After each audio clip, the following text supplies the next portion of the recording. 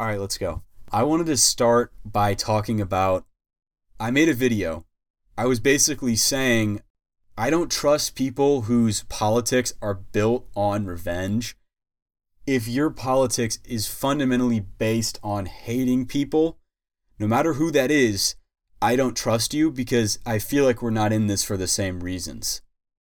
A lot of people brought up something about a revolution, which I think is interesting because I never said anything about a revolution. I was just talking about people who are their politics is built on hatred. Somebody here is saying that revenge politics aren't good, but all movements and ideologies have to have a personal motive that drives you to fight for something. Right, I agree. My personal motive and drive is that I love humanity and I want to see human flourishing promoted. So that's what drives my politics. And if somebody else's politics are built on hating other people, even if they're rich people, even if they're billionaires, even if they quote unquote deserve it, I can't really trust that. You can't build politics on hatred. That is corrosive. Now, of course, you can get angry. You can get pissed off at these people. Believe me, I am, for sure. And I wouldn't begrudge anybody for being mad at these people after the way they've completely taken over our government, exploited our people, ground through our culture and society for profit. Of course you would be mad at these people. But you can't hate. You cannot hate. It's corrosive to the soul. And yeah, maybe that's some hippie talk right there, but I really think it's true. You shouldn't be driven by hating other people. You should be driven by loving other people. So it's not that I hate Jeff Bezos. It's that I love Amazon workers. And that leads me to be angry at Jeff Bezos because his workers are on food stamps while he makes $1 million an hour. But it doesn't start with hating Bezos for me. It starts with loving his workers. That's the point I was trying to get across. And of course, these people are going to have to answer for a lot if we get our way. They're going to have to answer for a lot of the shitty stuff they've done. And just to expand on that, I think people like to think that if they were where Jeff Bezos is, they'd be different.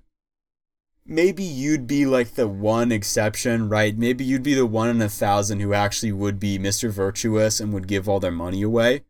But the point is, the incentives are to keep your money.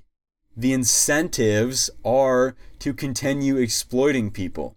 I don't think Jeff Bezos is uniquely evil. I think he's doing what most people would do given the circumstances and given the situation. If it's either your boot on somebody else's neck or somebody else's boot on your neck, you might as well have your boot on somebody else's neck, right? And it's fucked up, but that's how the world is. But here's the thing. There's a better way to do this. I want to change the rules so it doesn't have to be like that. I want to change the incentive structure. Because that's really what matters. The problem isn't that Jeff Bezos has however many billions of dollars. The problem is that we have a society that lets people like Jeff Bezos exist while his workers are pissing in bottles because they don't have breaks and are on food stamps. That's the problem. The system is the problem, not Jeff. He's a symptom. He's not the disease. And hating on him is not going to make things better. Be easy on people, be hard on systems. If it wasn't Jeff Bezos, it would be somebody else. The incentives are aligned such that somebody who does the things Jeff Bezos does can be successful. A lot of people just want to have a little ego trip and imagine their little revolution in their heads. Seeing the absolutely psychotic way that people approach this stuff and just the absolute vile and hatred I see from some of these people almost makes me not want us to have power because I fear what these people would do if they had power. One almost gets the sense that they don't give a shit about actually making things better. They just want to inflict pain on somebody else because pain was inflicted on them. It's like a kid who's abused and then grows up to be an abuser because he just wants to inflict the pain he felt on somebody else. That's not good, guys. We got to break the cycle. Anyway. Okay, I want to talk about this one because it's kind of time sensitive. Andrew Cuomo is in hot water now. He's the latest in a long line of people who have been outed for sexual harassment, basically. And I have a few choice bits here that I've collected, scraps from around the internet, if you will, that I want to share with you guys. So, here's the first one. This woman's name is Charlotte Bennett, and the article says, Governor Cuomo accuser Charlotte Bennett said he tasked her with, quote, finding him a girlfriend, then impatiently asked a day later if she had done so.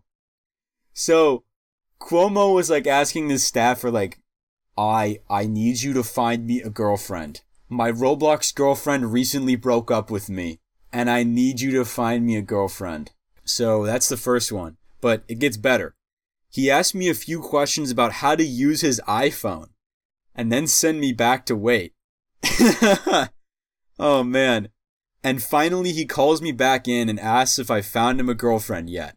I said, not yet. I said I was working on it. So he's like, how do I open the App Store? How do I use the App Store on my iPhone? And then he's like, so have you found me a girlfriend? What can I say? This is boomer mindset in full effect here, dude. Like, I don't know if you need to be looking for a girlfriend right now, man. Maybe you need to get the iPhone thing sorted out. I don't know. I just thought that part was funny. Here's the second person, this Boylan woman.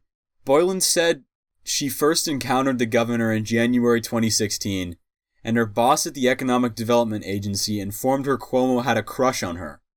Like, bro, this is the most juvenile middle school way of like flirting, bro. Is like, he goes to the guy and is like, tell her I have a crush on her. He's like passing notes in class. Cuomo is really out here with like the 6th grade sexual harassment. In October 2017, Boylan alleged that Cuomo invited her to play strip poker as they were on a government plane together. This dude has the weirdest sexual harassment style I think I've ever seen. What is this guy on? I don't know. Look, maybe that's normal for a fucking New Yorker. You know, maybe that's just what they do in the Big Apple. Another woman said that he like kissed her at a wedding, which made her uncomfortable. But Cuomo said his usual way of greeting people involves hugging and kissing, which I guess I believe. There's a lot of pictures of Andrew Cuomo, you know, kissing people, but it's like, still, that's not a fucking defense. You can't be a grown man hugging and kissing people on the cheek. That's weird behavior. I'm sorry. And again, maybe I'm just not fucking Italian enough to understand what this guy's doing. I'm not from the Big Apple, so I don't know how they do it down there. Here's what he says. He says, you can go find hundreds of pictures of me kissing people, Cuomo said Wednesday, which, that's so funny. He like, somebody's like, yeah, he kissed me and made me uncomfortable. And his defense is like, what? I fucking kiss everybody. That's how we do it in New York. And he says he can't resign. And this is maybe the best part. He can't resign because he has to, quote, fix New York. That is awesome. When I saw that, I was like, yes. He can't resign because he has to catch the Joker. I think a lot of people don't understand that, but he has a job to do, and he's not going to let some petty sexual harassment allegations get in his way, because he's Andrew Cuomo, goddammit. He's the governor of New York, okay? He has to fix New York. He has to catch the Joker. He has to lock the Penguin up. He has to catch Poison Ivy and probably sexually harass her too. He's a busy man. So, get off his ass, okay? That's all I have to say to you guys. Like, I was thinking, I would just go over stuff that I've been pondering lately and, try and digest it. So I was watching Stranger Things. I was rewatching Stranger Things, and obviously a very good show. I like that show. But I think there's like an interesting subtext to it, because the show has like a Cold War motif. The entire reason why the scientist open the portal to the Upside Down and try and summon the Demogorgon is to fight communism, is to beat the Russians.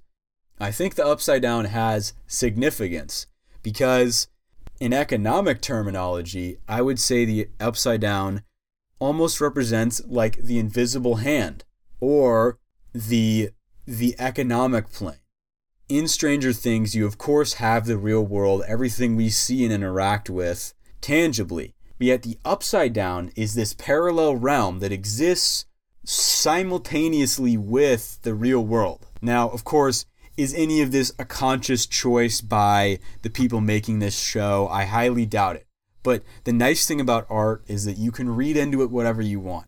And so I'm just going to go with it and say that the Upside Down from Stranger Things represents capitalism, the economic plane that moves all the things that you see and experience, all the phenomena that you interact with in the material real plane of existence are influenced by this shadow realm, this Upside Down that you don't get to see.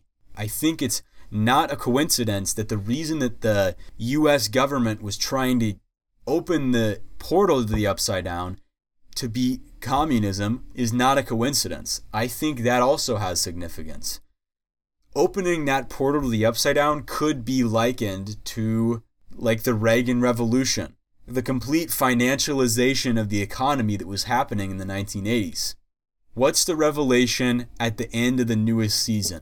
It's that the Russians are actually conducting their own experiments with the Upside Down.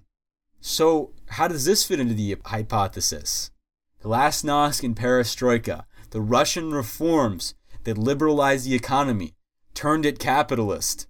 They were invoking like these dark forces of the market to try and get their goals too. And that's really when the Soviet Union lost. Because by doing that, they basically admitted that their way of doing things, their experiment in communism had failed. Do you know Steven Crowder? If so, what are your thoughts on him? Oh, yeah, I just saw that video of Steven Crowder. I don't know, like basically he was being racist. He was doing a very like racist impression of black people. That dude is a fucking doofus, and I can't believe anybody actually listens to his show. Like I've been in the car with friends and they've popped him on, like on a road trip. These dudes were playing Steven Crowder's podcast, and it's like, I'm sorry, not only are his politics absolute shit, he's just not funny.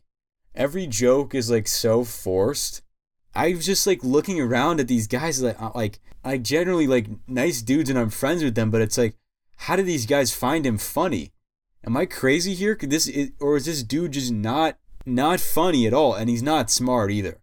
One of my favorite Steven Crowder videos is where he's talking about socialism, and he brings up a quote from Lenin where Lenin says, "Democracy is indispensable to socialism." And he tries to use that as like a smear on the guy.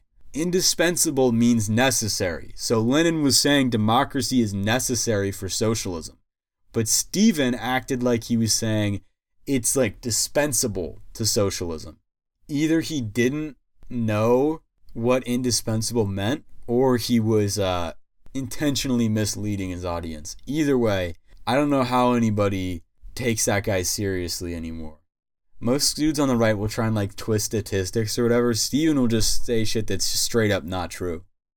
Another thing about Crowder is he always seems to find an excuse to be wearing a dress. Or like dressing up in a wig and a dress. Which, nothing wrong with that. But I just think it's funny for a guy as transphobic as him. He always finds an excuse to put one on, which I just think is very interesting. Also, Steven Crowder got waterboarded to like prove it wasn't torture, which I got to admit that's kind of funny. Somebody was talking about like ninth graders or like high school types who they do stuff just for the sole purpose of owning SJWs or whatever. This is what people mean when they say reactionary. The only reason these kids are like that is as a reaction to like perceived SJWs in the culture, and they think that them posting Pepe's or whatever is it's an act of rebellion for them. And yeah, somebody in the comments here is saying that they had so many friends push down that pipeline in middle school and early high school. I'm trying to parse out what exactly it is about the online right that is so appealing to middle schoolers and like young high schoolers.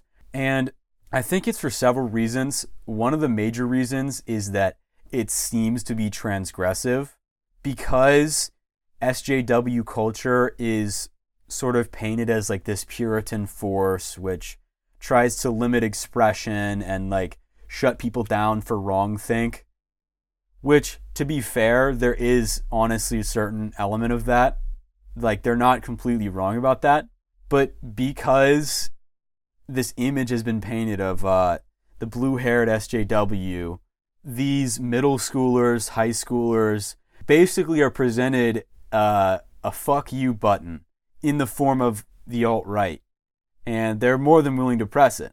The same thing could be said for Trump in 2016. Whether real or perceived, there was this like sense of like PC culture encroaching. And Trump just presented a big fuck you button for any voter to press. For whatever grievance they had, Trump was the guy that just presented himself as like, hey, hate these people, I'm right here. I'm right here with you. And you know what will piss them off more than anything? Voting for me. And enough people did that he became president. I think the second reason that I think that's the major reason why people are attracted to the alt-right when they're in middle school and high school, because it seems transgressive to them. It seems edgy. It seems countercultural. Young people are always attracted to something that seems countercultural, which honestly, it's an odd phenomenon that a right-wing movement would be perceived as countercultural, because it couldn't be further from the truth. Do you think President Trump set us back 50 years progress-wise? I mean, we're just behind the developed world generally. On healthcare, on education, transportation, pretty much any metric, we are already behind. I don't think Trump specifically set us back. He kind of cooked everybody's brain there for a couple years. And honestly, I don't know if we'll ever recover from that. Definitely an idiot, but like people sort of attribute a lot more responsibility to the president for stuff than he actually deserves credit for. Like the internet and social media really are what destroyed our ability to communicate with each other like adults and just turned political discussion into, like a kindergarten classroom. But Trump definitely accelerated it. What should Biden do with the immigration crisis? This is an interesting one. Look, I mean, I'll tell you what any president could do to stop the immigration crisis, but they wouldn't like to hear it. It's sort of simple. Look, all you have to do is fix the countries that these people are coming from, or at the very least stop fucking with them and purposely like ruining them just because they decide to elect somebody you don't like. It's not like America is so awesome that everybody is just needs to be here so bad. I mean, I think America does a lot of stuff right, but it's not like people just want to like leave their homes and families and culture to come to a completely different country. It's that they are forced to leave. Most of the time, for whatever reason, they have to leave their homes and try and come to the US. So if you just made their home countries a decent place to live in, we wouldn't be having this problem in the first place. So yeah, I mean, that's how you solve the like immigration crisis or whatever. It's not making a border wall. That's childish. And honestly, I haven't even seen a solution from Biden because Biden's governing strategy is completely unequipped to deal with any immigration crisis. I imagine what Biden's going to do is probably just pretty much the same thing Trump did, but in like a nicer way. And the media is going to be nicer to him about it and not be tough on him like they were with Trump. So probably nothing is going to happen as far as that goes. Because obviously he's not interested in actually like doing what we all know needs to be done to solve this. And additionally, that work of like actually improving these countries to the point where people don't feel the need to leave would take a long time. It would be a long-term project, much like climate change. And unfortunately, long-term projects, especially something like this that would cost a lot of money, these types of projects are very unpopular. People aren't interested in actually solving these long-term issues. They just want a quick fix. They want to see immediate results. And unfortunately, that's not how things happen. But people who promise the quick fix or the easy result always win elections. So that's kind of one of the pitfalls of democracy. And that's one of the reasons China is beating us. Because America and American corporations are unable to think long term. They seek short-term profit, they seek immediate results, they seek growth, whereas China is able to actually think ahead, plan, and have a long-term strategy for this stuff. Now, I think China is a lot weaker than they may appear, but they're certainly a threat to U.S. hegemony. Unfortunately, I don't think they're any better than the U.S., and they're probably a lot worse than us, actually, if that's even possible. But they're really going to give us a run for our money in the next 50 years here because they, through their state capitalist economy and lack of democratic constraints on the levers of power, are able to plan things and coordinate things on a level the U.S. could never dream of. And I want to make clear, I'm not praising their government. I'm just saying, like, yeah, that is one of the benefits of like a brutal autocratic system. You don't have to answer to the people, which makes you a little more efficient. Obviously, I think on balance, the democratic way is better, but you got to give them credit where credit is due. Are you for a two-state solution? Honestly, as far as the Israel-Palestine thing goes, I really can't be bothered to give a fuck about that. Those guys really need to chill the fuck out. That's my answer. Who cares? You're really gonna launch bombs at each other because one guy's on your little fucking holy rock or whatever? At this point, those two should just handle their own mess. It's their fault. They're in that situation. They clearly are not being rational here. They need to chill out until they're willing to like be adults about this thing. It's about ancestral homeland. Yeah, exactly. It's like, fuck your ancestral homeland. I don't know. If it's gonna cause you to pick up a gun and start shooting people, then fuck your ancestral homeland. I don't care. You need to chill. Like, you can't kill people over that. And it's I don't know who even says it's their ancestral homeland. I'm not taking sides here. I'm just saying it's dumb to fight over a little plot of land like that. It's childish. That's what children do. Really, they need to chill. Nobody gets to have it. That's my answer. Israel is now off limits. No humans allowed. Your Israel privileges are revoked. Nobody gets the Holy Land. Keep the Holy Land holy. Don't let anybody in there. Just let it be holy. Just let it chill. Why do poor whites vote against their own interests? I think it's primarily because their natural class instincts and their class interests are sublimated by the media into alternative explanations. QAnon, for example, blames a shadow cabal of Satanists who want to eat babies for why things are bad and the economy is not working for them. A lot of Republicans just blame minorities for why the economy doesn't work for them. But basically the media acts as a scrambler, which sublimates class interests into all these weird directions. The media takes this stuff that people would naturally recognize, right? Their class interests, their material interests, and it refracts it into a bunch of substitute phenomenon such as racism and conspiracy theory. Of course, there's also the fact that a lot of people have been tricked by this illusion that the wealth will trickle down, and that if you just give the 1% and the rich more than they already have in the form of like tax cuts and control over our political system, that if you just give them everything, they'll trickle it down to you, when in reality, that trickle is actually just them pissing on you. Why would they trickle any of that down? Their goal is to keep as much of it as they can for themselves because they're hoarders. So yeah, that's why I think that people vote against their class interests, because they've somehow been convinced that they don't have class interests, or that if they do, that they can accomplish their class interests by making the lives of minorities worse and funneling all the money to the top.